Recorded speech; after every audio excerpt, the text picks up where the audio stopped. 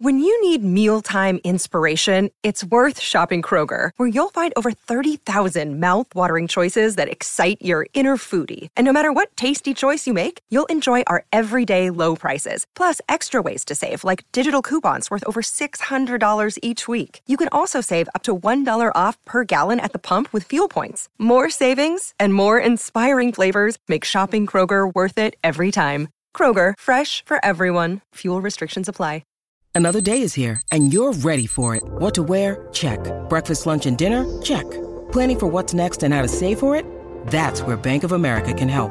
For your financial to-dos, Bank of America has experts ready to help get you closer to your goals. Get started at one of our local financial centers or 24/7 in our mobile banking app. Find a location near you at bankofamerica.com/talktous.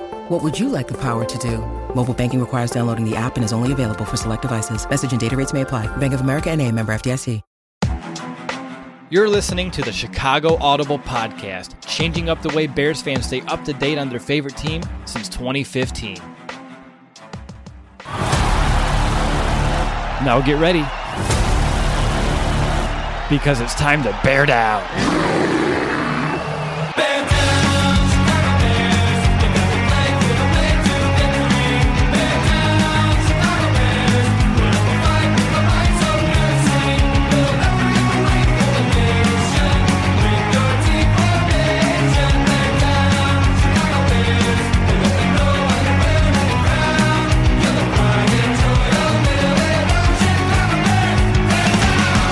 Welcome back, Bears fans, to another episode of the Chicago Audible. We're just a few days away from Halloween, but let's be honest, nothing is more scary than what we saw from our Chicago Bears on Monday night. I'm your host, Will DeWitt. Joined with me is my co-host, Nicholas Moriano. This is our Week 8 Bears preview show, and it's time to take a look at the upcoming matchup against the New Orleans Saints. Nick, let's go ahead, and I just want to know your thoughts. How are you feeling now that we are a few days away from another Bears game, entering the month of November, and of course, honestly, just how you holding up after everything we encountered on Monday night? You know, Will, honestly, it's still the same feelings from Monday night. Obviously, maybe not as heightened as they were right after that game, but there's still a lot of questions about this Bears team. There's a lot of things to be scary about, given that we are nearing Halloween, the actual day. But I think with this matchup, too, it's just another one where you don't see what the Bears do well. Can they capitalize on what the Saints don't, and vice versa. So it's another matchup that is, well, a scary one, Will. So that's what's frightening for me. That's what should be frightening for Bears fans. But we're going to talk you through it and maybe at the end make you feel a little bit better, but it's going to be hard to do. It's going to be quite the challenge, like you said there, Nick. And as we kind of just march forward here through the show. And no, that's not a pun with the Saints, marching in or anything like that, although I guess it could have been perceived as one.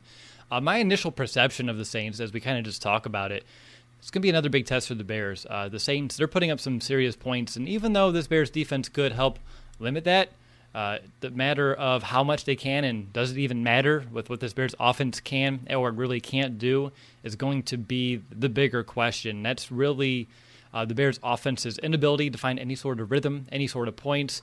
It's going to really determine how this game goes because the Saints defense, they're average, but average is probably enough to give this Bears offense fits. So just like it has been for the last few weeks, another big test all around. How about you, Nick? What's going to be your initial perception of just the Saints and what kind of week that is in store for us? Yeah, I just think whenever I think of the Saints, I think of a well-coached team with Sean Payton and just the connection and the chemistry that he has with his quarterback, Drew Brees. And you saw what they did last week to the Panthers team, being down some key receivers, but it didn't look like it mattered for a team like that. They always seem like they're prepared for whatever their opponent's going to bring, and the Bears really need to bring everything. And it has to be A-plus quality to get the Saints off their mark. So that's what I think of this Saints team, always prepared and is able to really combat whatever other team's trying to do to, again, take advantage of their weaknesses. But we just talked about it. This Bears team probably isn't capable of doing that. But that's what I think about when I think of the New Orleans Saints. Lovely. And, of course, don't forget what they did to us last year as well. And I know there is a different team for both clubs. Things are different, but we'll talk about how we're feeling in terms of how things will shake out throughout the show. But Nick, are you ready to move forward and look at both? Right now, we'll start with the Bears offense as we kind of talk about our big 3 talking points or so on each side of the ball. Let's do it. All right. By the way, your dad in the chat says that was I think he means creepy show, but also he had a spelling error, and it could have been another word instead of show. So it could have been some creepy S as well, but you never know. So jumping into our Bears offense of discussion here, to begin with the Bears offense, we need to look at what I would call a pretty big concern with some players dealing with injuries. Allen Robinson, he's still in concussion protocol from Monday's game. Cody Whitehair, he's still dealing with a calf injury himself, and there's a real possibility that neither of these players will suit up on Sunday. And we also know, these players are very important. And I know Whitehair hasn't been playing super well himself, but he's better than the counterpart in Sam Mustipher.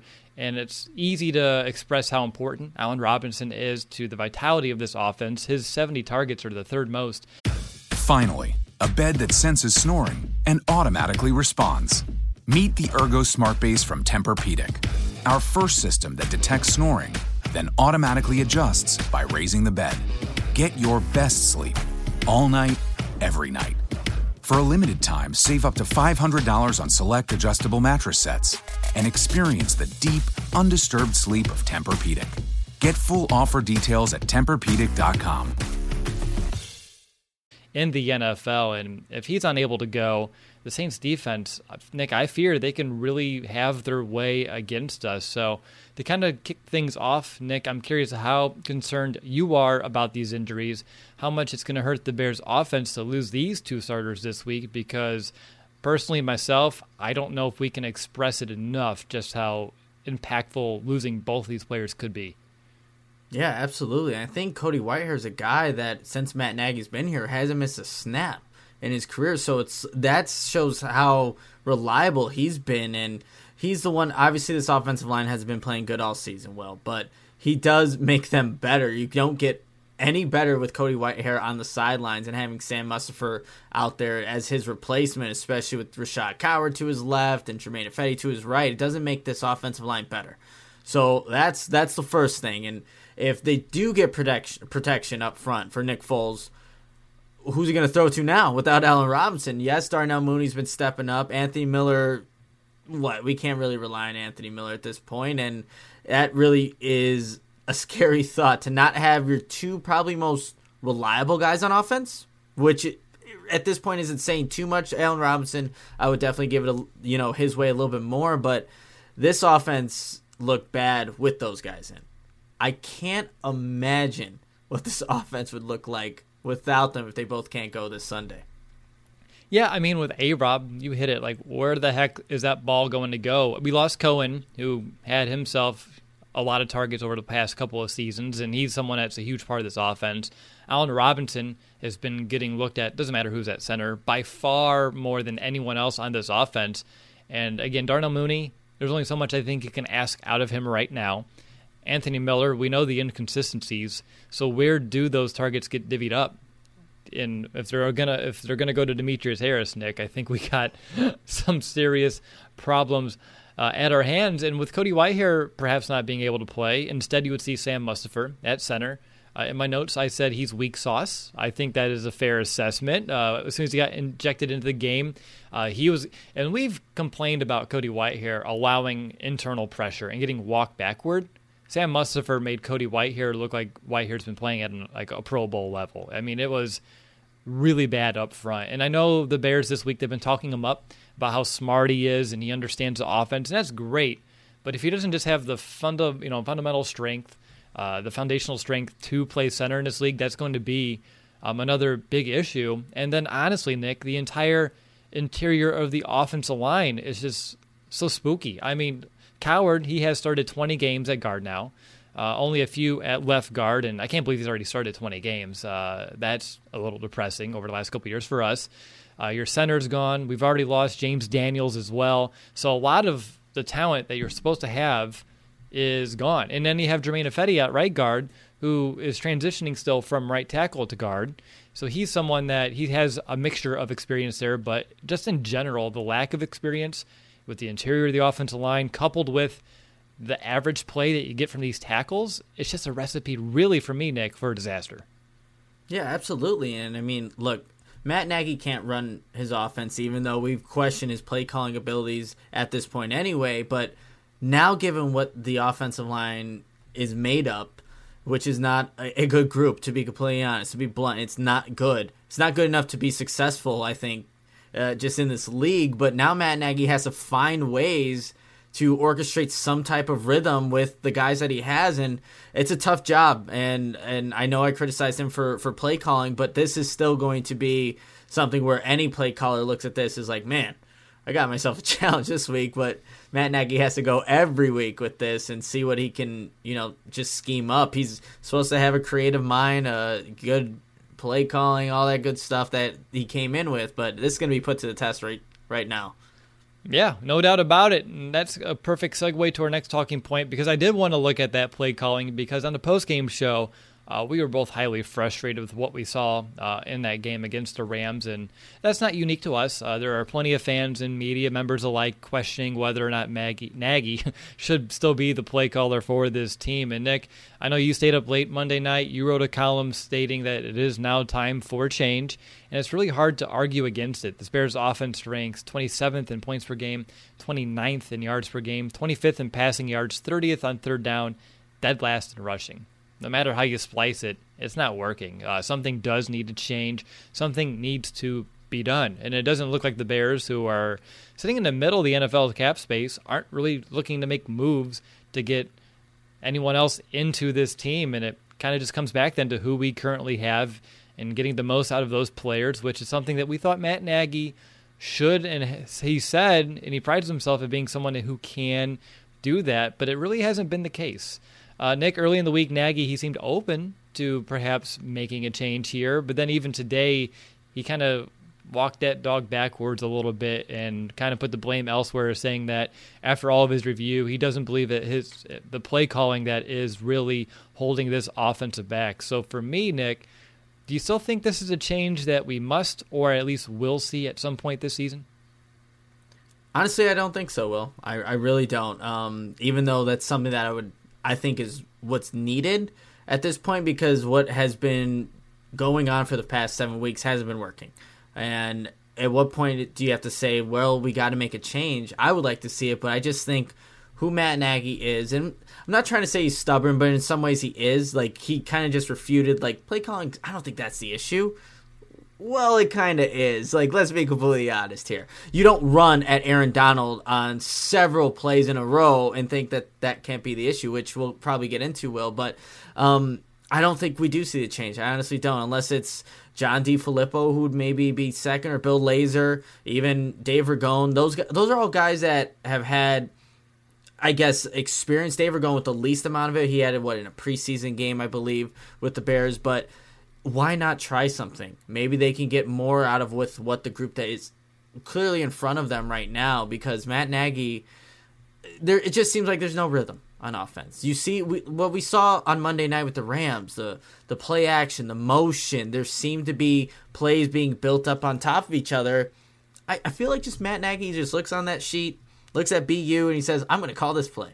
Ooh, and then I'm going to call this play. And if that one doesn't work, we'll call the third down and 8 play. That's definitely not going to work. So it just seems like there's no rhythm. Why not give someone another opportunity? But to answer your question, I don't think it happens. I feel like my kid who plays Madden does a better job of picking plays that can perhaps work at times. I don't know if Nagy's stuck on Ask Madden mode and he just hits, X twice, and whatever that play is, that's what we're going to go with. But yeah, Nick, like you, I think a lot of people felt the same way, where the rhythm was just so lacking. And I know it's really difficult when you can't run the ball. I understand that when the offensive line is struggling as much as it is, but I think there are creative ways, and I thought we've seen it like in the Tampa Bay game, that you can kind of combat that, and it wasn't really there on Monday.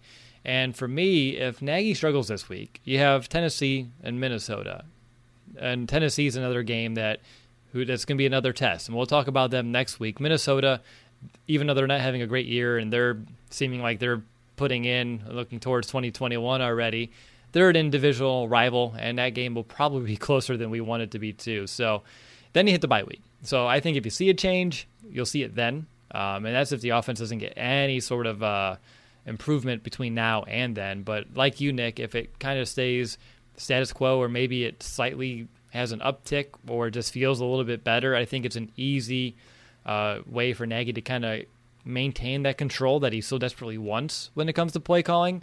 And this week specifically, if Whitehair and A-Rob are out, like we're just talking about, that's such an easy cop-out for him. Like, well, I didn't have my center, I didn't have my starting wide receiver, and we just couldn't execute. I can already see all the coach speak that's going to be coming out of him if they do struggle this week, if those players aren't unable to play. But like you, Nick, I'd be surprised if he finally let go, but I do think it would be in our best interest if he just found it in himself to do so. But he doesn't seem like he's really eager or even super open to it, which to me is disappointing. Yeah, and you know what? To be fair too, we don't know if Bill Lazor, John DeFilippo, or anybody else would do better. But like what we're saying is that why not give it a try? Why not give it at least a try to see, give those guys an opportunity? But yeah, maybe with the guys up front, the personnel, even with them, it doesn't make a difference. But I would like to at least see something from somebody else. It's kind of like when you make a change at quarterback, you hope for that spark. It's like why teams that fire their head coach mid-season sometimes can turn things slightly around for a bit, because that change of air, that freshness, it does a lot of things. It really helps invigorate stagnant teams that are playing poorly, and I think it could help. And again, like Nick Foles, my question was... Finally, a bed that senses snoring and automatically responds. Meet the Ergo Smart Base from Tempur-Pedic, our first system that detects snoring, then automatically adjusts by raising the bed. Get your best sleep all night, every night. For a limited time, save up to $500 on select adjustable mattress sets and experience the deep, undisturbed sleep of Tempur-Pedic. Get full offer details at TempurPedic.com. How big could this spark kind of last? And as we've seen, it didn't really last that long. And who knows, Nick, it could be something where if he did make a change, you see progression for a couple of weeks, and then things could kind of plateau or, heck, even worse, go right back to where it was. So it's not something that it could be the answer, but it could be the answer. And that, just the opportunity for it, may be worth exercising. Anything else on Nagy and his play calling that you wanted to hit on here for this portion of the week? I don't know if we want to give this any more time than we already have, Will. We have to see what he can do on Sunday. It's a tough test, and he could be down with some two important guys on this offense, but it would be nice to see even some tempo. To add a little bit more to this, Will, on the drive that the Bears did have a little success in, where Nick Foles ends up throwing the interception in the red zone, what got them there were 5 consecutive plays of no huddle up-tempo offense where they kept the Rams defense off balance. And you know what? Why not do that? You don't have a line that can really protect long enough. Get the ball out quick, which is what Nick Foles has been trying to do all season. Get a defense off balance, off guard, and maybe, look, they don't run that much motion, which I still don't understand up to this point, but try some more up-tempo stuff every now and then. Not every drive. You can't do it every drive, but every now and then change up the tempo and see what can come out of it. March the Bears down the field. They just made a dumb play in the red zone. Again, a play call that shouldn't have been called, but also a bad decision by Nick Foles. Yeah, I get to, Nagy's talked about this a bit, and I understand you don't want to run no tempo or up-tempo all the time, just because teams will key in on it. You kind of want to use it strategically. But more than what we're seeing, I think would still be a strategic improvement. If it is what they do best and they have to find a way to do something, I would try it until teams stop me. If I was the play caller here, just seeing what happened. And like you, Nick, I think it's an easy win. It's some of that low-hanging fruit that the Bears can kind of see if it works. And I know it makes it difficult for subs, but also maybe they're overcomplicating their personnel packages and things of that nature too, and simplifying. Even though we don't really want to be talking about simplifying this offense in year 3, it's supposed to have been the complete opposite by now.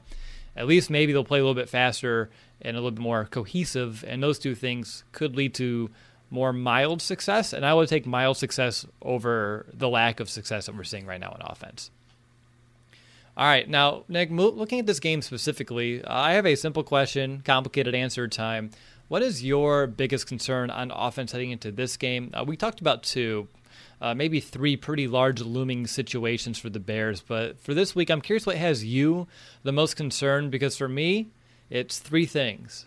Offensive line, offensive line. It's going to make, I think, this week the Saints pass rush look better than it should. I don't have a lot of trust in the ability for them, the Bears, being able to run against this defense, which allows the third lowest yards per carry in the NFL. And it's a shame because this is a defense that allows the ninth most points per game, 29 points per game. But I have no confidence that the Bears can find a way to maybe even score more than 20 as of right now, how things are shaping up, injuries included. But the offensive line up front, to me, is my number one concern. It has been for most of the season, but I know we're looking at this game. We wanted to talk about top concerns. So, Nick, in the spirit of Halloween, what scares you the most? Yeah, I think it's the Bears' ability to establish any kind of run game, and it goes because of the offensive line. Remember, Will, last year, this matchup, which was in Week 7 as opposed to what is going to be this year, the Bears ran the ball 7 times. 7 times all game, the Bears ran the football against the Saints. And it was a 12-10 game going into halftime, Will. So it was a close game, but yet the Bears decided, and Matt Nagy decided, we're not going to run the football. And I think that's a huge concern because I could see that happening in this one, Will. Because the offensive line can't win their one-on-one matchups or just create lanes for David Montgomery and Cordell Patterson, they're going to abandon the run, get pass happy, then that offensive line's going to get exposed, making, to your point, that Saints pass rush look a lot better than what it is. And they do have some capable players, don't get me wrong, but it's going to make it look like a good group. So again, it goes back to the point, and we've been saying this all season. Well, it's the same problem, and there hasn't been an answer for it. But I think it's going to be Nagy's, I don't even want to say willingness to establish a run, but that plays a part in it. But it's their ability to actually get efficient yards and not get them in third and long situations. Because a run on first down, which the Bears like to do, David Montgomery, they'll get 3 or 2 yards. They get on second down, maybe 2 or 3 more yards. And they still find themselves in a non-ideal situation. So getting effective yards through the run game is my biggest concern. And it goes back to your point, the offensive line. Yeah. And our guest, Ross, talked about how the Saints do a good job of setting themselves up on third down where they can run the ball on third down, and it's not obvious passing situations. And they get in that, I call that like that Goldilocks zone where you could run, you could pass, and if you're running the ball, getting effective runs, it's easy to kind of keep a defense guessing. And right now, I don't think the Bears do a good job of making a defense guess. I think a defense can key on what the Bears are trying to do, where they're trying to go, and those are the bigger concerns. Like if a defense knows what you're trying to do, and the Bears offense that has a talent issue, as we know in general, it's just a recipe for disaster. But if we had to pinpoint it, Nick, I think we are in agreement. Offensive line, and unfortunately, it's been a talking point for the majority of the season after starting off so strong, really fell off super quick. The injury to James Daniels doesn't help. Now the injury to Cody Whitehair makes things worse, and that's a big. I mean, I'm sounding the alarms here internally because that strikes a lot of fear in me. But let's switch sides of the ball here. Let's talk about this Bears defense, where things, even though it wasn't a pretty game, I can say we feel better about the defense than we do on the offense. That's a fair assessment. And last week, Nick, I think you and I did what we shouldn't have done, and that's putting some confidence behind the run defense. It really seemed like they were getting that taken care of, under control, and just as you and I start to feel comfortable, they let us down again. Against the Rams, they allowed a fair amount of easy runs. The Rams were getting some serious chunks on the ground. This week, the Bears will be looking to stop Alvin Kamara, who leads the NFL in scrimmage yards, and Latavius Murray, who's averaging 4.2 yards per carry this year himself. And he ran all over this defense last season, 119 yards and 2 touchdowns. So, Nick, what we saw from the run defense, of course, it's very concerning. Do you think that they can, quote, fix it again this week, at least enough to slow down these two backs, or not? Where's your mindset? Yeah, I think it all depends how this game really goes, Will. If it's more so where we see from this Bears offense, 3 and outs consistently, short drives, you're constantly having the defense out there, I think that just makes it more susceptible to maybe not win those one-on-one blocks, because I think Bilal Nichols took a step back from me praising him against Panthers. He didn't really show up against the Rams. You saw some big holes happen when he was in there. But then, I don't know if this is a lack of effort, if this is being on the field for too long, but missed tackles really hurt the Bears in making those runs from the Rams a lot bigger than they should have been. So I think they're capable of definitely getting better from last week. I really do believe that. But Kamara is a heck of a running back, and so is Miller. And the Saints know how to utilize those guys. Murray, sorry. I don't know why I said Miller. Murray. And the thing is with Sean Payton, he knows how to actually put these guys in positions to succeed. And that's where it scares me, because I think Chuck Pagano is a good defensive coordinator. I do believe that. But is he just going to be outcoached by Sean Payton and that offense? I think that could be something, especially if the offense can't get anything going for the Bears. I just think you're going to see a repeat of what we saw last Monday night, and also last year, what the Saints did to the Bears in that defense. Yeah, I have some things on this later on when we get to our third talking point, but like you, a little bit concerned here. The concerns with Kamara is, his speed. I mean, he can go 0 to 100 in a blink of an eye. If there's a hole in the middle, if he's running between the tackles, he can get right through that hole and 10 yards down the field in a hurry. It doesn't take a lot. It doesn't take a lot of room for him to make some damage against defenses. And Latavius Murray, he's slippery. And that's what scares me because of what we saw last week, what we saw a year ago, just having a tough time taking running backs down that have a little bit of an attitude, a little chip on their shoulder, someone that can run through people, lower their shoulder. And Murray does a good job of that. He does a good job of fighting off some wimpy arm tackles. And the Bears, I couldn't even count all the missed tackles from that game against running backs. And if they have the same kind of just poor effort when it comes to bringing down the ball carrier, both these backs can really just have their way against this defense. Is there anything else with the Bears' run game? I know you mentioned Bilal Nichols had a down game. Akeem Hicks, he was very passionate, and I'm not even getting onto penalties, but I thought he, too, could have done a better job. Roquan Smith, Danny Trevathan as well, they were getting just destroyed by the second level, and those are items that when I'm looking at this week's game, if those just continue or they played to the same degree, it's not going to be pretty. I also saw some runs happening where the Rams were deliberately running to Khalil Mack's side. And there were times where he didn't set the edge. I think that was a big thing with this Bears team. And you mentioned on the postgame show, Will, like the Bears were getting destroyed on the edges. And that's where Robert Quinn and Khalil Mack are usually at. And obviously you'll see Marquise Mingo and James Vaughters in the game to replace those guys. But even when Quinn and Mack were in the game, the edge wasn't being set. And you can't allow that to happen for both these running backs that they're going to face this Sunday. And because, like you said, Kamara on the edge, that's dangerous. That's not good for a team that's already missed a bunch of tackles this season, and a guy that can evade tackles as well as Kamara can. You're setting it up for big, explosive plays to happen. And the Bears have been giving up so many just explosive plays on the ground this year, and it's just so detrimental for a confidence of a defense. Really helps an offense pretty much open up the entire playbook. And this is something the Bears have done such a good job with over the years of limiting. And I think we're starting to see some of the effects of being unable to limit some of those. And I think they've allowed one of the higher percentages of big runs in the NFL this year. Even though the yards per game isn't one of the worst in the NFL, it's the limited runs that they have against them because teams have to pass a lot, do pass a lot. Just the yards per average, as well as just those explosive runs, those chunk plays, those are way too high. And hopefully this isn't a week where we see them, but like you, Nick, I would agree that more than likely they're going to be out there.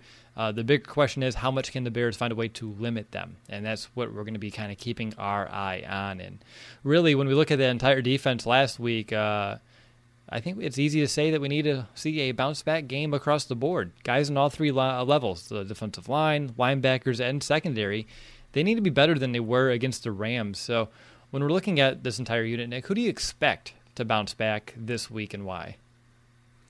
See, how we phrase this question, Will, expect, is it makes it a lot tougher. I really want to say Roquan Smith. I really do. But something is holding me back from just saying that he's going to have a good game because of the running backs he's going to face, of the offensive line, the play caller, even in Sean Payton and that whole entire Saints offense. But for the sake of the second, I will say Roquan Smith because he needs to play better. And we've been asking for more consistency to see it out of a top 10 draft pick, and yet every single week we can probably point, there's another missed tackle from Roquan. There's another one. At what point are we going to see the consistency in this top 10 pick really come out and just play ball like he was supposed to? He's now taken over the play calling duties for his defense, so he's taken that aspect of being this inside middle linebacker, but now the play needs to come with it. And this would be a huge statement game because, like I said, referring to last year, the Saints made this defense just look like they were off balance. They just didn't know where the ball was going, who had the ball at times, and they were getting chunk plays, and that was with Teddy Bridgewater. So now with Drew Brees at the helm, I want to say Roquan Smith has this bounce-back game, and I'm only saying it because he needs to. For this defense to have success, to stop those two guys in the backfield, he needs to have a bounce-back game. But I'm hesitant to say it, but he needs it. Yeah, he does need it. That's why I have in mind, because you're right, the phrasing was interesting for ours. Who do we expect? I put hoping for Danny Trevathan. He wasn't impactful against the run last week. We need it. You expressed everything with Roquan Smith. The same is for Danny Trevathan. Last week, you see him over pursuing. He's not the only one. He wasn't super sound in his run fits. He was getting pushed out of plays, allowing for some cutback lanes. Again, he's not the only guy, but if he's playing at a better degree, that can help limit some of those things as well. And those are items that we can see Danny Trevathan not have to struggle with, and that's why I hope that's the case, because you talked about Kamara. Murray as well, who's that bigger back. You need someone that can, lay the wood a little bit and knock people back. And that's your Danny Trevathan up front. He's the difference maker in that regard. And if you can pop Murray back and, put him on his heels and have him a little bit more hesitant of maybe he doesn't want to lower the shoulder as much, that's helpful. For me, though, who I expect Kyle Fuller to play a little bit better. Last week, targeted 7 times. He allowed 5 catches for 51 yards, including 22 after the catch. I think he'll take care of business this week. Maybe that changes if Michael Thomas plays. I know he did practice today. He did have a heck of a game against us a year ago, but I feel confident still in the Bears' outside corners. And even though Michael Thomas is an elite talent, he could be a little... Does a robot know you like a neighbor? Insurance Corporation will fulfill requests to cover anyone, anything, anytime, anywhere, with most standard algorithm in the order it was received. Please hold. Robots don't know you. We do. At Farm Bureau Financial Services, getting the insurance coverage you need always starts with a conversation. Find a Farm Bureau agent at fbfs.com/protect. It's your future. Let's protect it. Just because he hasn't played all the way since week 1. I doubt if he plays, he's 100%, so that'll help. On top of that, Marquez Callaway, he's been getting a lot of looks in Thomas's kind of void, especially last week Callaway did, and he hasn't practiced yet this week either. So those are things I'm keeping an eye on. But Kyle Fuller, who's been playing at such a high level this year, again, 5 catches, 51 yards allowed. That's not huge numbers given up, but it's a little bit more than we've seen so far, the 5 for 7 allowed. So I think he'll get back on track this week, and that's why I would expect to play a little bit better. Now, Nick, you mentioned this one already. One thing that we saw last week, that's Sean McVay. He came into the game with a plan and executed it well. He kept setting up his offense for future successes with his play calls. He was setting up the next play, and last week Pagano lost the chess match against McVay, and he'll have his work cut out for him this week because Sean Payton, he can do the same. We talked about this with our guest. He and Drew Brees have such a great comfort level together. There's times where Brees can take over as well, and I think this can really pay dividends for New Orleans and hurt this Bears defense. And, Nick, we're talking about it before we went live, and unfortunately for Pagano, he needs to almost have a perfect game from his unit in order for the Bears to win, just thanks to the offense's incapability of putting up any amount of points. So really the Bears need to play at an elite level to have a chance to win this game. Can they get back to an elite level on Sunday? It's hard, Will, because you even look at last year's matchup. The Saints didn't have Kamara, and they were still able to have a whole bunch of success. But they did have a healthy Michael Thomas, and it looks like it's going to be the opposite in this game. But given that this defense didn't have much success against Sean McVay with all the motions, the Saints like to do that. They even ran some trick plays last week against the Panthers where Kamara gets the ball, throws it back to Brees. Brees hits a big completion down the field. They're willing and able to do everything. So this Bears defense and Chuck Pagano have to be prepared for a little of what they saw against the Rams last week, which they couldn't, play efficient enough defense there. But then they also have to be they have to know going to this game, we're going to be out there on that football field a lot because our offense most likely isn't going to give us much help. It's such a disadvantage, I think, for this Bears defense. They play great. They have this bend don't break defense, but I just don't know if they could play a almost elite level for 4 quarters. It's tough. So it's going to be tough. It is. What gives me a little bit, I hear Brady, don't I? He's barking. Probably a squirrel. Nice. You got to love the squirrels there. But for me, Nick, I think there's a chance that they can get back to a very high level. Again, can they play it for all 4 quarters? That's the bigger question. I just remember the Colts game, and that was a full of just poor effort. Not as much as what we saw against the Rams, but there was still a decent amount of poor offensive effort, and the defense didn't have its best game of the season then in that regard. Still, they didn't allow the Colts to score a ton of points, but as we know, it doesn't take a lot. But then the following week, the whole team came out with a little bit of an attitude, a little bit of a different mindset, dominated the Buccaneers. So I think that they have it in them to rebound defensively. All the issues I think that we saw last week are correctable. The missed tackles, the over pursuits, the bad angles, just being honestly just overpowered when they shouldn't have been. I thought they came out flat yet again. So for me, everything I saw was correctable. It's just a matter of can they do it long enough, and it does depend on the offense, like you mentioned too. A couple things that concern me. One thing that concerns me, I guess, would be Khalil Mack not practicing this week, and then being very mum on his status. Again, he'll probably play. I know he's still dealing with an ankle, but it's just we've seen Khalil Mack now dealing with nagging injuries for the better part of what feels like 3 seasons, and which is unfortunate because we want to see him be healthy, be 100%, and we're not seeing that right now. And if he is hindered and has to be on a pitch count or just not the same player that he is, that can be a big factor in this one as well. And I know for the Saints, 2 of their starting offensive linemen are dealing with injuries. Left tackle Armstead as well as their guard Nick Easton, limited this week in practice, and perhaps that could bode well in the Bears' favor. But do I think it's possible? Yes. Do I think it's likely? More than likely not, but it's somewhere in that middle ground. Again, they can hold the Saints on 3rd down. They can hold them to 17 points, and that still may not be enough, which I wouldn't discredit the defense for, and it's more of an indictment on the Bears' offense, but I think they can play well enough on Sunday to win this game. Anything else on the Bears' D before we move on to special teams? No, I think with just a transition to special teams, just look at last year's matchup, what happened on special teams. You had the Cordell Patterson return for a touchdown, but also after that first offensive series for the Bears, they get a punt block that goes for a safety. You have Harris for the Saints, who's getting big returns in the punt return game. So I think special teams, more than any game this season, will play a factor, a larger factor than it has in the previous games. Not that like Cairo Santos hasn't hit big field goals or things like that, but I think special teams in this one, how the Bears can adapt. Really, you can't have what you did last year in terms of almost getting a couple punts blocked. One was for a safety, and another one was tipped. But maybe Cordell Patterson has a return or an opportunity to return for this one. So I think special teams, like I said, is going to have a big factor in this game. We saw how special teams last week with field position really put the Bears in some bad situations. It's not like they were going to move the ball anyway, but they were deep in their own territory. So I think special teams for this one is going to be huge for both teams. It sure is. Real quickly, I saw someone in the chat, Russell asked if I was high because I said the Bears dominated the Bucs.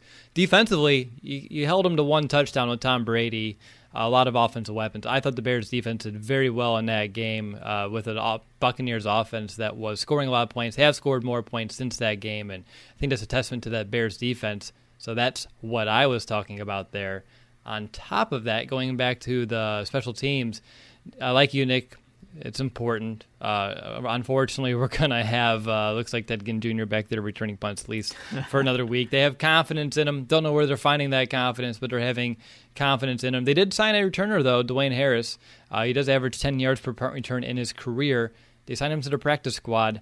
I'm sure with COVID and all the protocols in place, it just will take time to kind of get him over to the active roster. If that is the plan, it better be the plan. If you're making a move and you have someone where that's their specialty and they can actually help you gain yards before your offense that needs every yard and every chance of getting yards before they step on the field out there, So hopefully that happens. Were you at least mildly excited when you saw that news break, Nick?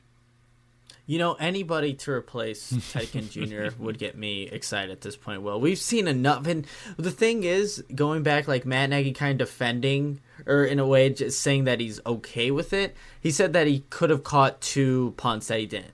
And that was the only criticism of it.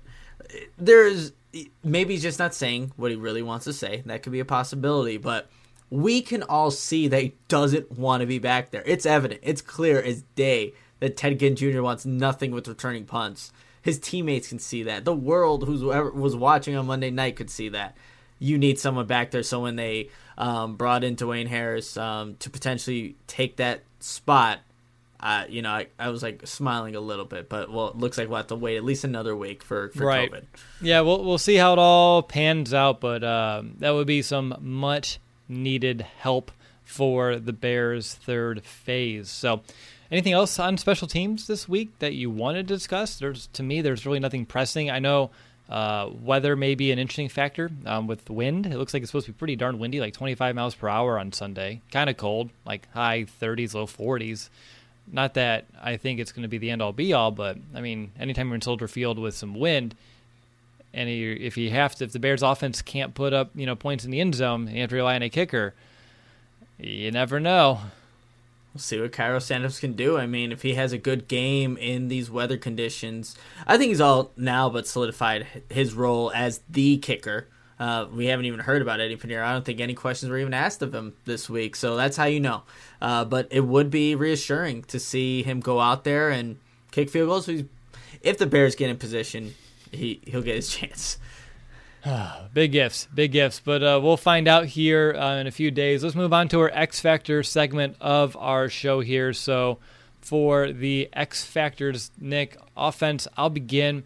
I'm going to go with, not a little name. It's a smaller name, though. I'm going to go with Javon Wims. This is if Allen Robinson cannot play, because if Robinson doesn't play, you need to have someone take over the X position, and you're not going to put Anthony Miller there. And it's going to be between Wims and, Mooney. And Mooney, he's going to draw his own attention, and they like him where he's at, too, right now at the Z, and I don't think you kind of move his role on offense whatsoever. And if Mooney's out there, he's going to draw a lot of attention, being that deep threat. His name's been getting some buzz around the league. So now you look at Anthony Miller. It's so inconsistent. I don't know. He can be an X factor in his own right as well, but you need that big body guy. You need someone to help take some of that pressure and kind of help. The offense has been running through that X position probably too much, but it has been right now. And Wims, looking at his game a year ago against the Saints, he did have a touchdown grab against them, so that may be helpful. And out of Wims' 4 catches this season, again, only 4 catches, 3 of them have gone for first downs. And the Saints' vulnerability on their defense is the secondary. Like I said, I think we do need an X. Marshawn Lattimore, he's been pretty bad this year. He could be a good matchup if Wims is squared away against him.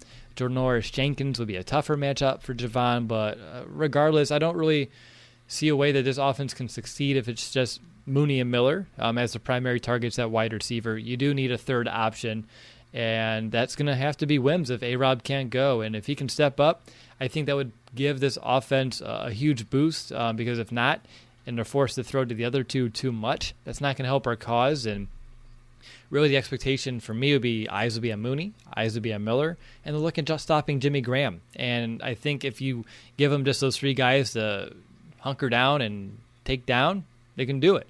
If Wims can be that X factor that they're not really paying attention to, but can help provide a spark or at least consistency on offense or a few big plays, I'll take it, Nick. So for me, that's going to be my X factor. I thought easily could have went someone on the offensive line or David Montgomery, something like that. I just wanted to kind of look elsewhere, and I thought with A-Rob perhaps not being able to play, giving fans an expectation or at least an option of what life could look like without A-Rob, and I think it's not going to look pretty. But Javon Wims, someone that fans do like, if he can find a way to have some sort of impact, I think that'd be huge for the Bears' offensive chances.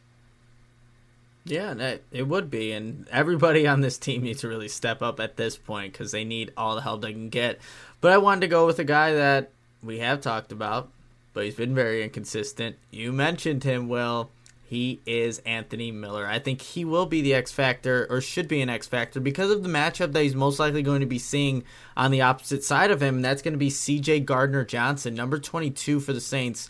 Played a lot of that nickel corner position, even though he's listed as a safety there. But just watching last week what the Panthers were able to do, they were able to exploit that position a couple of times with the matchup, whether it was Anderson in the slot or DJ Moore in the slot. You saw number 22 trailing. Now, it's a whole other story whether or not this offensive line can give Nick Foles enough time for him to hit Anthony Miller, because I do think he does still create good separation. He does. Whether or not he catches the football, and we saw an incredible catch last week against Ram, one hand. But sometimes when he uses both, it just doesn't work out for him. So I think this could be an opportunity for him if Allen Robinson cannot go. Can Anthony Miller step up? We've seen Darnell Mooney step up. We have seen that, and he's a rookie. But can Anthony Miller, third-year player now, who goes with these ups and downs throughout a season, create some kind of consistency when the offense desperately needs it? You need to win those one-on-one matchups quick. I like Anthony Miller for that. For when you have an offensive line that can't block for a long time, I want someone that can get open, create space, and present himself to the quarterback. Anthony Miller can do that. Now, like I said, there's a lot of factors to him getting the ball, and when the ball gets thrown to him, whether or not he'll catch it. But I do like the matchup against C.J. Gardner-Johnson, number 22, and we'll see if the Bears see the same thing I'm seeing. But they usually don't, and that's why they lose. That's why I should be the play caller. There you go. Hey, there you go. Just putting yourself out there for the job. You don't want it? No, absolutely not. That would just be terrible. I suck at Madden, so I can't even imagine a real game. There you go, man. But yeah, I mean, we're both looking at receiver. I think it's warranted. They need a spark. They need options, and I think there's talent to a degree. I don't know if they're going to be able to extract the talent, tap into the potential, whether it's play calling, whether it's just the players executing, but it's frustrating regardless. And if there is an Allen Robinson, the targets have to go somewhere. And they all can't go to Darnell Mooney. As much as we love all of them to shift over to number 11, that's just not feasible. That's not viable. And so we need other options. And looks like you and I are looking at the same position. A couple different players for some different reasons. But either way, if one of them or both of them did step up, that'd be tremendous for this team this week. All right, looking over to the Chicago Bears defense for the X Factor. Finally, a bed that senses snoring and automatically responds. Meet the Ergo Smart Base from Tempur-Pedic, our first system that detects snoring, then automatically adjusts by raising the bed. Get your best sleep all night, every night. For a limited time, save up to $500 on select adjustable mattress sets and experience the deep, undisturbed sleep of Tempur-Pedic. Get full offer details at TempurPedic.com. I'm going to lump them together. Sometimes you do that, so I'm going to do that too. I have Akeem Hicks, Bilal Nichols. This is a game where I feel like that's why I went first. I had a hunch. I feel like we got to see dominant Akeem Hicks. We need to see him destroy the line of scrimmage, get into the backfield, wreak havoc. Needs to be a big part of why the Bears can shut down both running backs between the tackles. Hicks needs to do just his damnedest to ensure nothing easy comes his way. On the flip side, needs to see the same or similar effort from Bilal Nichols. He needs to hold his own at nose.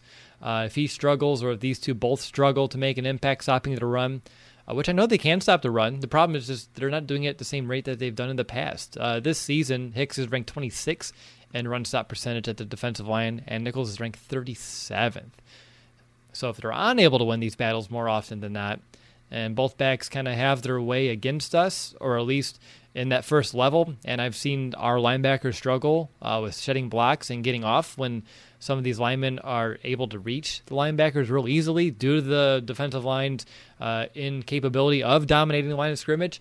I think this is going to open up Pandora's box, and this offense itself for the Saints can really just have, like almost be like a puppet for them, and they can have us on strings, and once we have a move right, we'll go left, vice versa, and it's just not good. So for me, Akeem Hicks, Bilal Nichols, if they can be pivotal forces up front that can help at least slow down this running game and make it respectable, I think that this would help everyone else around them on defense this week. So that's my 2 X factors. How about you? Yeah, well, I'm going to build off that point because I had Bilal Nichols as my X factor, and I want to compare. Look at what those 2 guys did against Carolina 2 weeks ago against a offense when Mike Davis they were running the ball effectively. That offense was humming. But you see the front 7, and in particular, Bilal Nichols having a good game, Akeem Hicks having a good game. The guys running stunts for other edge rushers to kind of get into the face of Teddy Bridgewater. The front 7 has success. Now, a week later against the Rams, they don't have the normal game. These offensive linemen get to second level, block Trevathan, Smith, and a lot of things open up. These big plays open up. So if Bilal Nichols, and we'll throw Akeem Hicks in there, have a good game against the run, make things a lot tougher for that Saints backfield, I think this really hinders what they want to do. Michael Thomas is not healthy. He's not going to be the same guy that dominated the Bears a year ago. So if you could stop this rushing attack or just make it a little bit more difficult, man, that will go a long way, Will. And we usually think along the same lines. Great minds think alike. But I think if those 2 guys have a substantially better game, and they're capable of it, I think they really are. More so Akeem Hicks and Bilal Nichols, but I still think as a group they are capable of it. That's going to help this defense have success against this Saints offense that can attack you in a multitude of ways with a multitude of people. So I'm looking at Bilal Nichols. I'm looking at even Roy Robertson Harris. Mario Williams as well. This defensive line, when they have good gap integrity and then mix in some of those stunts in that pass rush, man, it's hard to do anything against this Bears defense when they're playing that way. It makes the linebackers' job so much easier. Guys like Kyle Fuller to break on footballs, to have potentially interceptions or just PBUs, whatever it may be. But defensive line, just to build off your point, is the X factor in this one. And it's not all about just applying pressure on Drew Brees. It's about really stopping the run and just making it difficult for that Saints backfield. Yeah, they can't allow holes just to be opened up and getting pushed out of plays and just bulldoze like they were last week against the Rams. Too many easy holes, not nearly the gap integrity, the run fits needing where they need to be. And like you said, if they can't stop it, we said it probably 10 times now, it feels like, but if they can't stop the run, we're in trouble. And these guys, Nichols, Hicks, are the ones I think we would have the most trust in doing so, but I wouldn't discredit guys like Brent Urban, John Jenkins, Mario Edwards as well. They all need to be, that whole rotation needs to be playing at a high level to help us out. And again, super important. Don't think we can express that enough. Speaking of X factors and things that are very important, Nick, do you want to let people know how they can help us by supporting our show and take it away with some donation stuff? Yeah, absolutely. Before we get to where you can help to donate for the show, we have to give a shout out for this week, and it comes to Sergio Landa. And Landa wanted me to give a extra message to Sergio wanted me to wish Adrian, baby Landa, a happy 11th birthday. So Adrian, happy birthday from the Chicago Audible.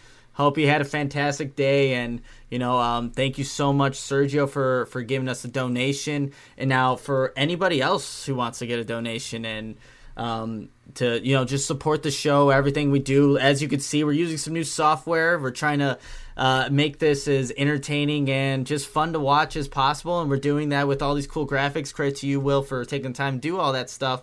But what you can do to help donate for the show is you can either send a donation through Venmo or PayPal, and our Venmo is at the Chicago Audible. Should see my name and the Chicago Audible logo.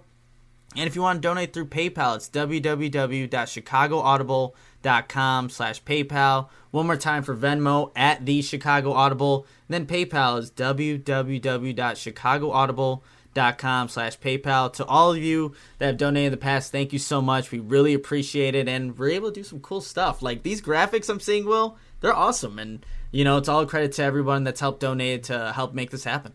Yeah, and our graphic designer, Jordan Graham, shout out to him for helping us look snazzy here on the live stream.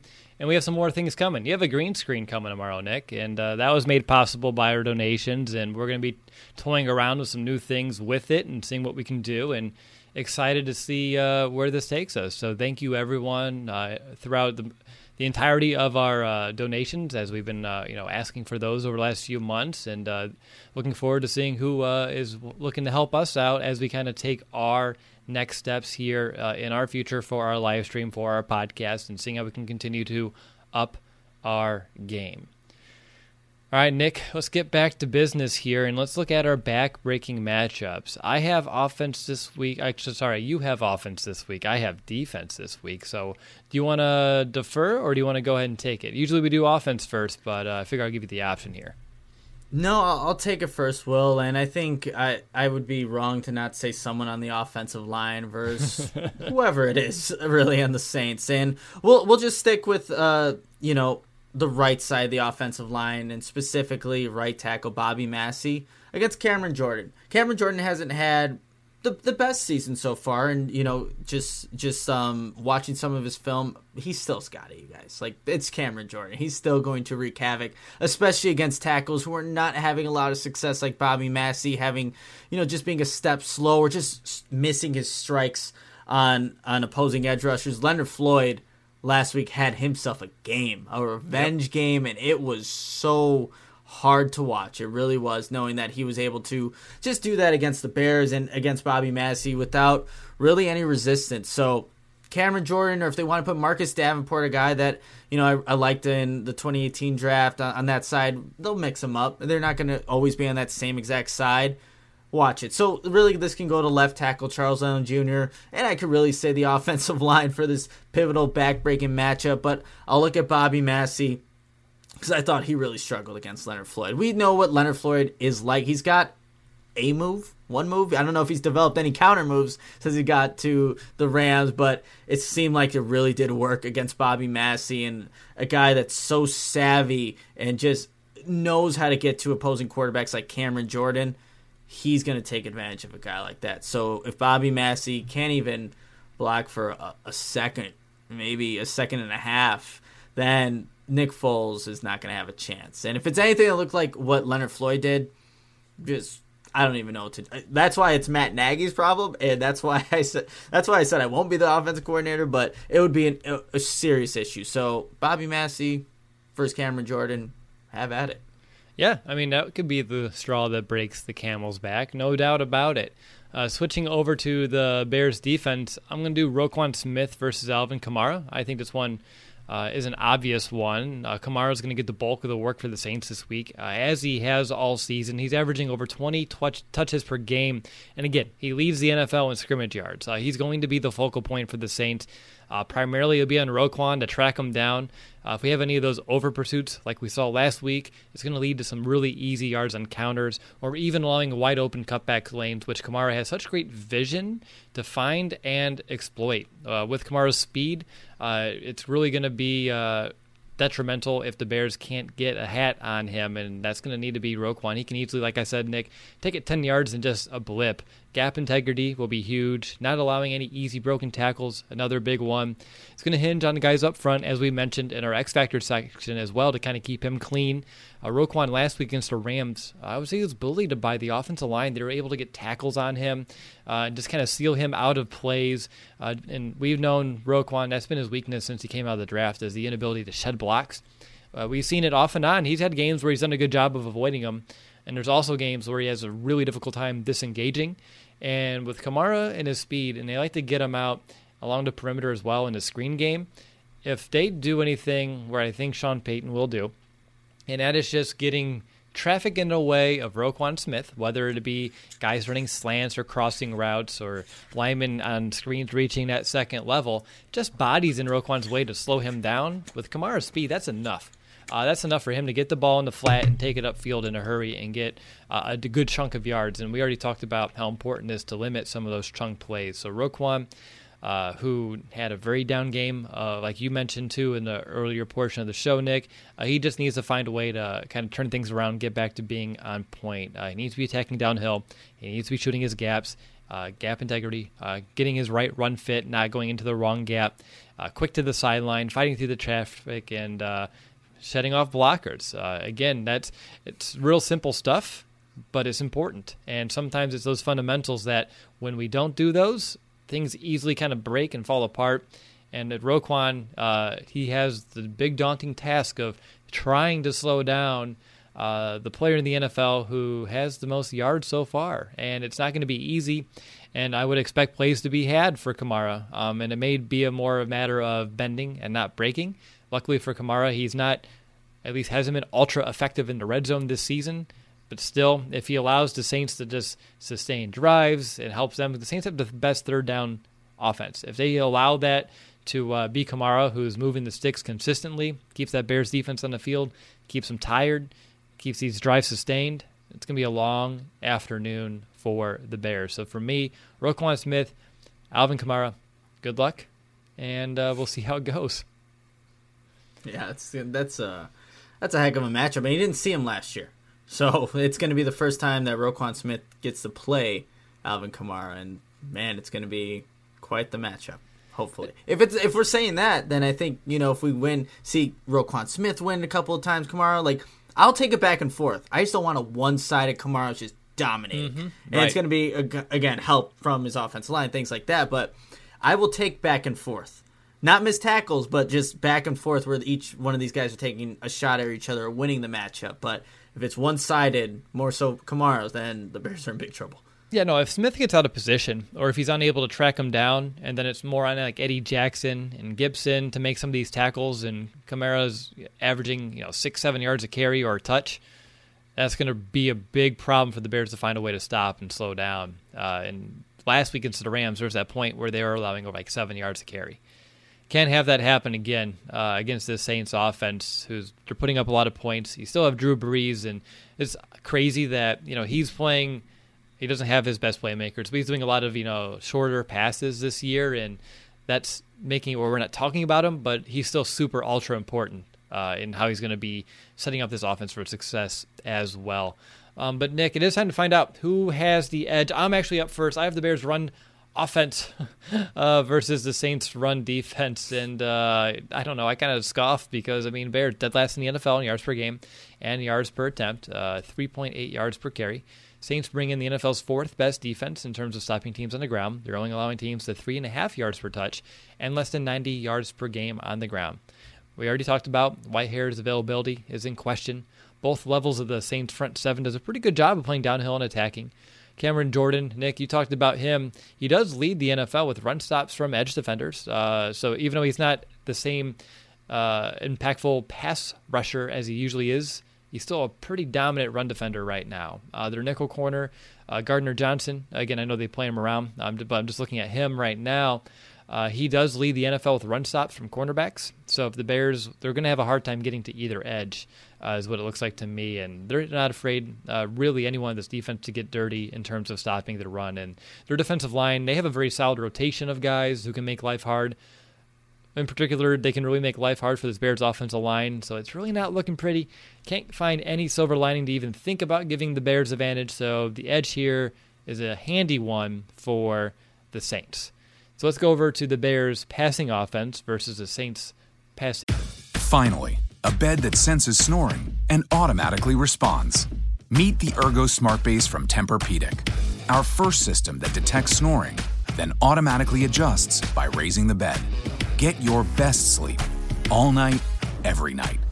For a limited time, save up to $500 on select adjustable mattress sets and experience the deep, undisturbed sleep of Tempur-Pedic. Get full offer details at TempurPedic.com. Defense, and Nick, who has the edge there? The Saints do, Will. Let's be completely honest. Until this Bears offense, like we've been saying for the past 3 weeks, shows us something, and really all season, until they show us something, I think you can almost put every defense has the edge over the Bears until they show that they are capable of, I guess, capitalizing on whatever their weakness is for the Saints. And it doesn't even matter because this offensive line is not going to give Nick Foles enough time. Sam Mustipher starting, with Rashad Coward, Jermaine, these guys have not played well. And I just don't see it getting better this week. And I have a similar feeling, Will. After that Colts game, I think we had this similar kind of thoughts going into the Thursday night game. with the Bucs, but they kind of showed out and were able to do enough. Will they do enough this week against the Saints? It's not a night game, but it is at home. I just don't see it happening.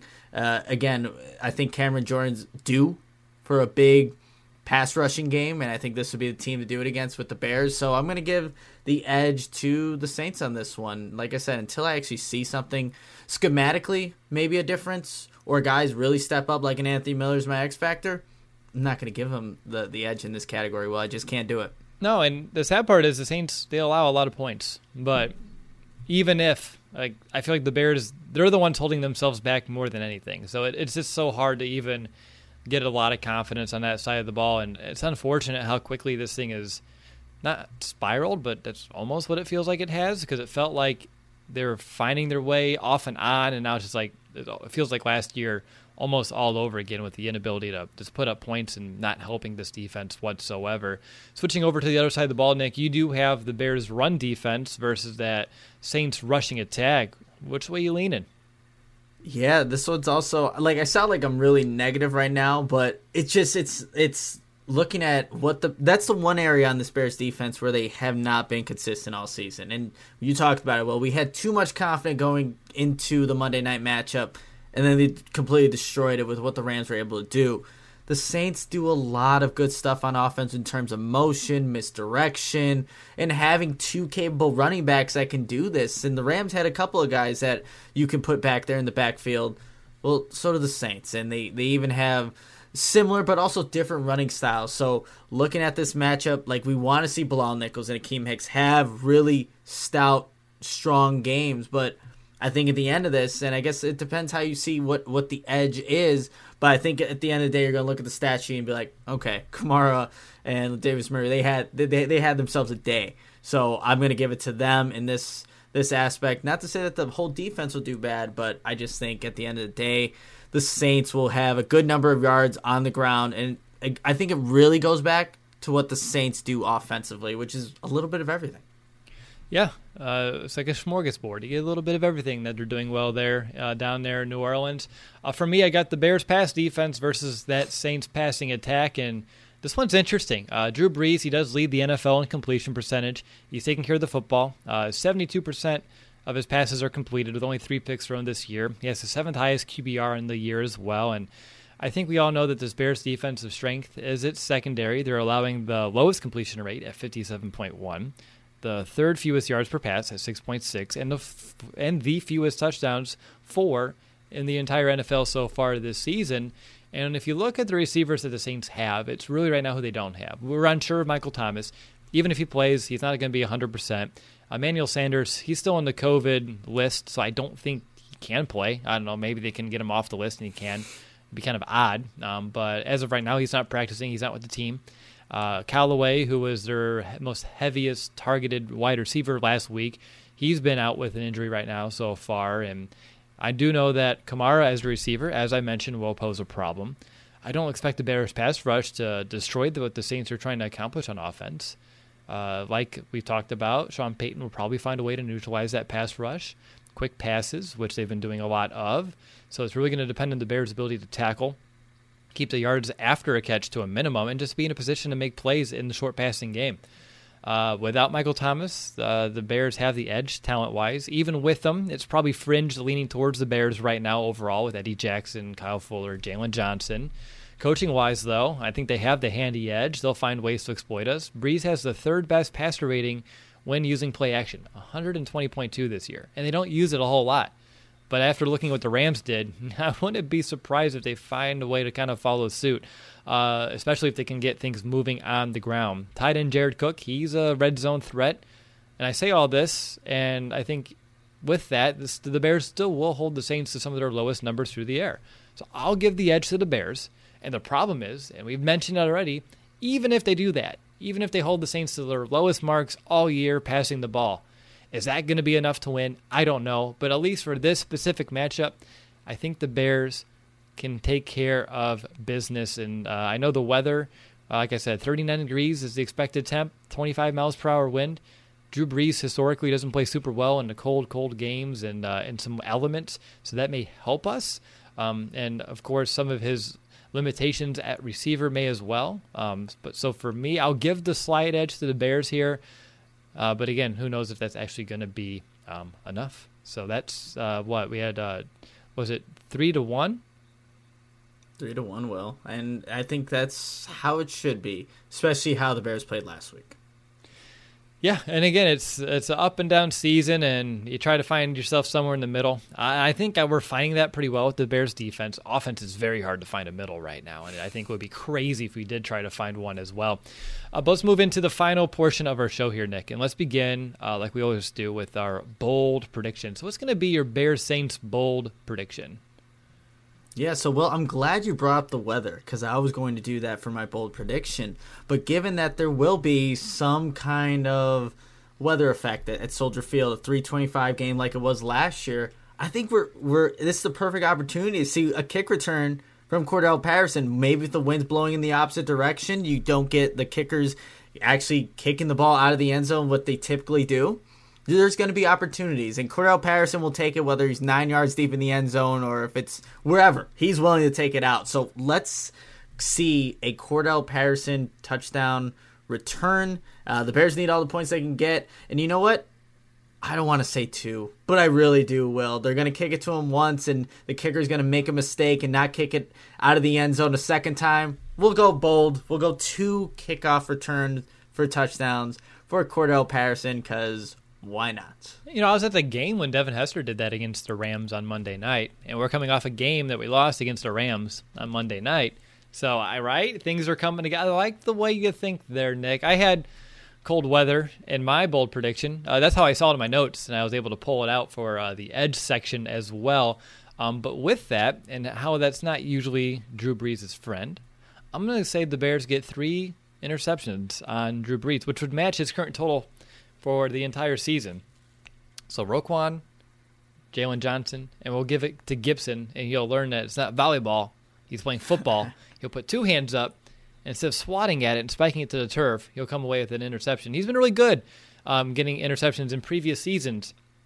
I want to see him come away with another one here. So for me, my bold prediction, the Bears defense will get 3 interceptions on Drew Brees, which I think sounds pretty damn bold if you ask me. Absolutely.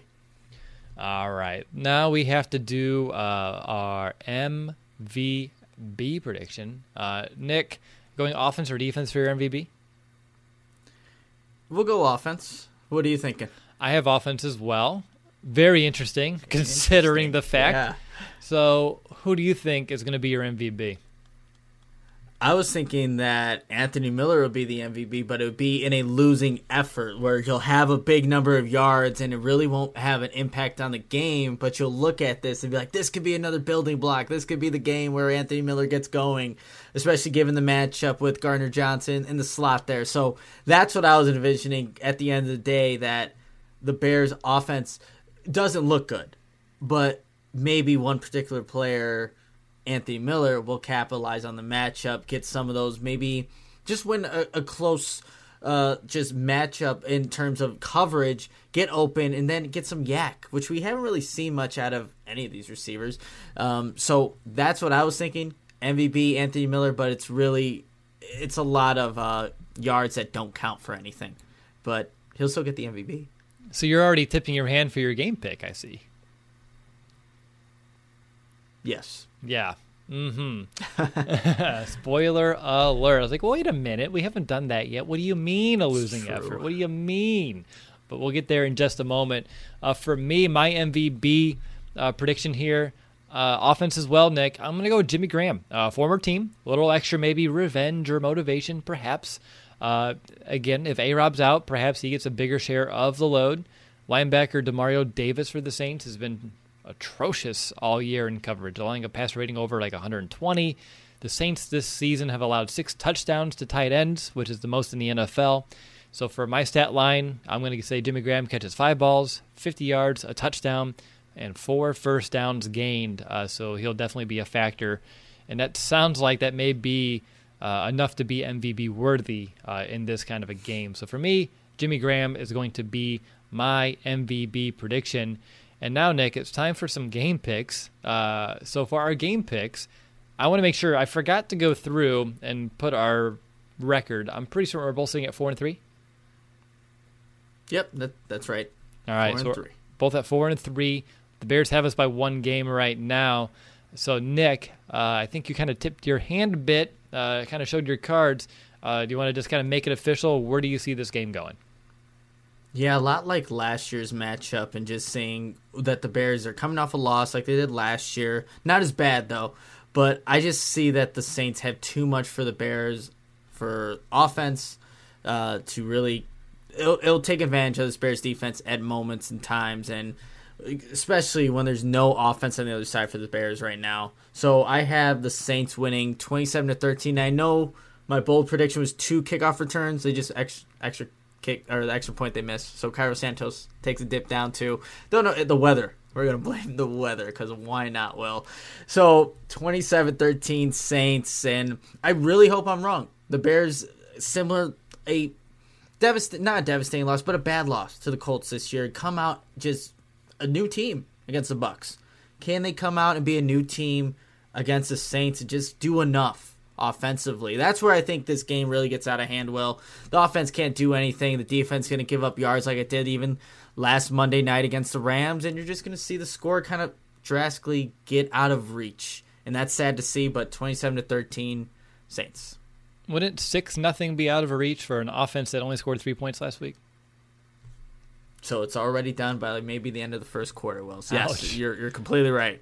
Ouch. So we're both sitting at 4-3. End of the year, loser has to wear Lions, Packers, Vikings gear, walk around downtown Chicago, take some photos, and just look like a goof out there and be miserable. Yeah, it's not going to be pretty, and it's not going to be me because I'm just going to go opposite of you here just to try to get a game on you here because we've gone the same way every single game. So I'm going to go Bears win 20-17. Why? I think they respond, and I also just want to kind of try to do something a little different and get a game on you. So that's probably the bigger reason as to why.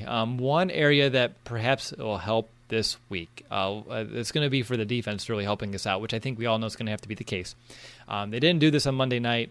They did do a good job on third down, the Bears did, on defense, and they've done a really good job all season. Second in the NFL on third down. Saints has the best third down offense. But what I've seen so far over my 5 years of covering the Bears right now is when the Bears have a good third down defense, that usually offsets a good third down offense.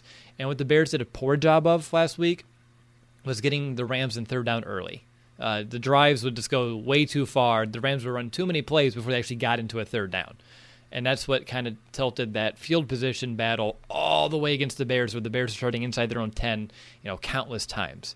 I think maybe that changes. Maybe we get the Saints into third down a little bit earlier, force them into punts. The Bears have some shorter fields to work with, and maybe with their backs not completely against the wall, that's enough to kind of let things loose a little bit and get things going.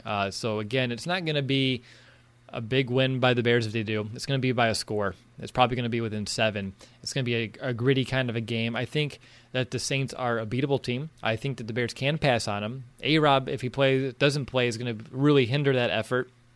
You missed Tariq Cohen, more so without A-Rob. But I think with all the talk about nagging a play calling, he's going to finally, knock on wood, get creative again, use some of that misdirection that we've been looking for in this Bears offense. And like I said at the top of this, I just want to have a game on you. I want to be 5-3, and you're sitting there at 4-4. So I have the Bears winning. Almost said it the other way around, though. The Bears winning 20-17 in a very, very close game. And I think in order to win, you do have to find a way to hold New Orleans into the teens. So that's how it's going to get. Finally, a bed that senses snoring and automatically responds. Meet the Ergo Smart Base from Tempur-Pedic, our first system that detects snoring, then automatically adjusts by raising the bed. Get your best sleep all night, every night. For a limited time, save up to $500 on select adjustable mattress sets and experience the deep, undisturbed sleep of Tempur-Pedic. Get full offer details at TempurPedic.com. Done. So, Nick, you have them losing. I have them winning. I don't know if I feel great about my choice, but I have them winning. What's going to be your confidence meter here in your in just the Bears' chances of winning? Which, since you have them losing, I guess it has to be under a 5. Yeah, I was gonna go like a 4.3, and them actually being able to, prove me wrong here. And I look actually, if the Bears are able to do that, I look at last year's matchup. Mitch Trubisky just missed a lot of layup type throws. And that's what Nick Foles is here to kind of complete. The gimme throws, the ones that are supposed to be completed. And you watch the tape from last year against the Saints, there were just plays where Trubisky's either off because he doesn't know where the blitz is coming from. The pass isn't where it should be. Things of that nature. And with Nick Foles, and I have been critical of him, and he hasn't played the best that we would like to see. He doesn't have a good offensive line. I think he's better at doing those things. So if the Bears do have a chance at winning, it's because they're able to take what the defense is giving them and, prove me wrong. But 4.5, that they won't, and that I'm not confident in them doing so. So that's why I do have the Saints winning this matchup. You had another bold prediction, basically, Will, saying that the Bears are going to win. So it's like a 2 bold predictions in one. I'm really curious to see how this goes because I do not want to be the loser in this whole bet we have going on. I know. I mean, I had to shoot my shot somewhere, and I felt like, why not? I mean, they rebounded after the Colts. Maybe they can rebound again. They are a resilient team. We've seen it in games. I think we saw it now from a loss. They haven't lost twice in a row yet. So let's keep that streak going. Let's not lose consecutive games so far here in 2020. Now, how confident am I? I'm at like a 5.2. I mean, it's just over the cusp, and that's just to get a game over on you, Nick. So for me, let's go ahead and Bears. I mean, I don't need to explain why they'll win. The defense will play to the level that we need them to play. They'll hold the Saints under the 20s, and the Bears' offense finds a way to score points, and they're going to have to. And perhaps the defense is going to have to pitch in too if the Bears want to score 20. Ideally, against a defense that's allowing almost 30 points a game, they should be able to find a way to get it done, you would think, you would hope. Offensive line probably hold that back. Play calling perhaps as well, but maybe it's just a game where Cole Kmet gets to play a lot of snaps and we find out he can be like the next difference maker in the whole wide world. So that's kind of where I sit. Not really confident in my pick, but let's go ahead and let's give it a shot there, Nick. Any final thoughts as we wrap things up? I'm just really hoping this game doesn't get out of hand early and it ends up being something like what we saw last Monday night, or even against the Colts, where it's just a boring game, Will, and we're waiting, can we get this post-game show over with at this point? Because we already know what the end result is going to be with this Bears team. That's what I'm really hoping it's not. But if it is, I mean, I think we now see where the direction is going for this Bears team. But this is I feel like every week is a prove-it game with this Bears and this season right now. But this will really tell what kind of team this is. They won 5 games early on this season against lower level opponents. Now they're in the really thick of their schedule against some good teams, the Saints, Titans, and like we were just talking about the Vikings a little bit earlier. They're going to have a good defense at least, but it's going to be. I saw the face. They still have a decent unit, but we'll see what the Bears can actually do against the Saints team that embarrassed them last year. The 25 points that they technically scored, that's garbage time points. It was not that close of a game, and I just do not want a repeat of that for Sunday. Nobody does, Nick. For me, what I'm looking at it, again, 5-1, drop to 5-2, I lose here, 5-3. Titans easily could be 5-4. I mean, that can change the whole just dynamic and perception of the season and trajectory of it so fast. And me being the Bears fan that I am, I'm hopeful that that's not the type of season that we want to have or going to have. I was very disappointed by the lack of effort that we saw Monday night. I said it. You had a chance to go 6-1 and be the clear-cut best record in the NFC, and it seemed like they just had no interest in that. And I'm hopeful that that wasn't the case. There was something else that was underneath the surface, and now they don't have any interest of dropping to 5-3 and really falling into that, middle murk of everyone else in the NFC, because it can quickly flip, and you can be, even though they have the extra team, you can flip out of this playoff picture in a hurry, especially with the schedule that the Bears have in front of them. So they need to find a way to beat some of these teams, and beating the Saints would reinstill some confidence in us in moving forward, and that would be, I think they need some of that momentum entering the bye, because I think worst case scenario, you enter that bye with everything feeling like it's falling apart and trying to find a way to salvage it after the fact. So They got to find a way to get it done, and not super confident that they can. I'm hopeful that they will, and that's kind of where I'm going to leave it for now. There's some serious issues on offense. Injuries are not helping. Defensively, they just need some help, and they need to play to the standard that we expect out of them, and I think we know they have the talent to do so. It's just going to be really the bigger question is, can Sean Payton and Drew Brees find ways to exploit this defense and beat this defense? And there's a good possibility that that's going to be the case as well. So it's really going to come down to a few things, like every week, right? Like it's football. I mean, there's a few factors every week. It just feels like, unlike other weeks where it's like the Bears have an edge here, they should be able to do this. It's so up in the air in terms of like what Chicago Bears team wants to show up this week, and depending on who answers the door, who steps out onto the field on Sunday afternoon, this game can go one way or the other, and I really do believe it's all really a mindset for them and really their inner confidence in themselves. I think they have the talent to do it. The question is, do they have the belief and do they have the capability to actually go out there and get it done? And that's not just players, that's also coaches. I was seeing if you had a rebuttal or anything on that, but I think you want to wrap this preview episode up. No, well, I mean, look, it's a lot of things, and like you mentioned, it's like all those things, but then there's execution-wise on every given play. So, but here's the thing, I will end on this. It seems like the Bears almost need to play perfectly. Like we said, they need to have an elite level of defense to beat this Saints team because of what the offense is doing. And the offense, maybe, like for going the other side, Saints offense, maybe they can have a hiccup on one of their offensive linemen can miss a block. They could still take advantage of a play. If the Bears have any hiccups at any play, it's over with. So that's the problem with why this Bears team, when things go bad, they don't know how to overcome it. And that's why it's so hard to win. And that's why it's a week-to-week league, like you were kind of mentioning. And then there's so many factors. Just everything seems like it needs to go right for the Bears to have this opportunity. And I just don't see that. You can't keep winning games like that. You need to be able to win when things go bad, and we haven't seen that in the two losses. They haven't been able to overcome that. But in those fourth quarter comebacks, there have been things that went bad. But I think in the losses, it really shows this team who they truly are. And I think we'll see that again come Sunday. Okay, there you go. I was going to stop you there if you didn't add in those fourth quarters of comebacks. So they have found ways to win when things didn't go right. And, of course, in the losses, you're going to see the opposite. But I do think with how those games should have gone, the Colts, I think, is a team the Bears should have beat. The Rams are a team that I think if the Bears played to their potential, they should have beat. And that's probably the most frustrating part that we've seen. And then you go out there and you beat the Bucs. And it was a tough game, but the Bears defense shut down Tom Brady. Offense did enough, and I think that's the same thing I'm hoping to see this week. Enough to take down, allow the Saints to score a touchdown and then force them into field goals the rest of the game. That's the chance of putting this Bears team in a position to succeed. If they allow consecutive touchdowns, multiple touchdowns, and you're getting 14, 21 points scored by that Saints offense, and then it's going to be a very tough sledding for the rest of the game. This team's not.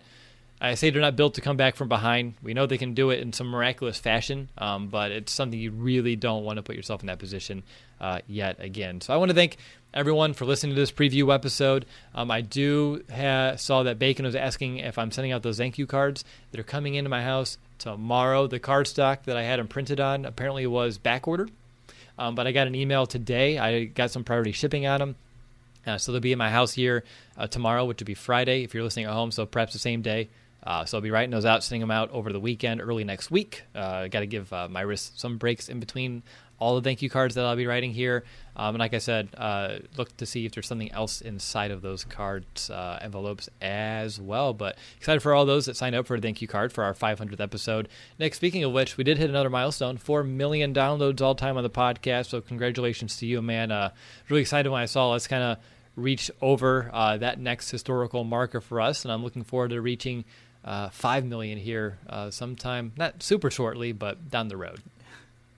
Yeah, it's a testament to us, and congrats to you too, Will, for starting this thing up and see where it's come. It's been awesome to see. Absolutely, and I'm excited. As down as we were today, it's just the nature of the week and the grind and the concerns, and it's real, and we have to make sure we're presenting those to our listeners and understanding where we're coming from, and hopefully they the Bears, not they, the listeners, they, the Bears, give us something to get excited about on Sunday, and we can kind of, have a game where we can talk about it with a smile on our face instead of trying to pick apart where did things go wrong. We can figure out what went right. And those are so much, more fun conversations, and ones that, honestly, in our time here covering the team, we've had more of the losses than the wins to talk about. And I think you and I would both agree that we want to have some more victories to talk about sooner rather than later this season. And hopefully that still 2020 can be a year that brings us a lot of excitement, although there's some concerns that the potential for this team can be severed due to, let's say it, the big concern of the offensive line. So we'll get there. We'll figure things out. But thanks everyone who's listening to this preview episode. Hopefully you feel more prepared for kickoff, perhaps maybe not more confident for this game, but more prepared for the game that is coming your way. If you are celebrating Halloween, please be safe with you and your family out there trick-or-treating or any other festivities that you may be partaking in. We'll talk to you in November 1st, Bears Saints Sunday afternoon. As soon as the final whistle blows, Nick and I will hop behind the mics, talk about the game, what happened, and we'll see you then. But until next time, bear down, Chicago. Bear down!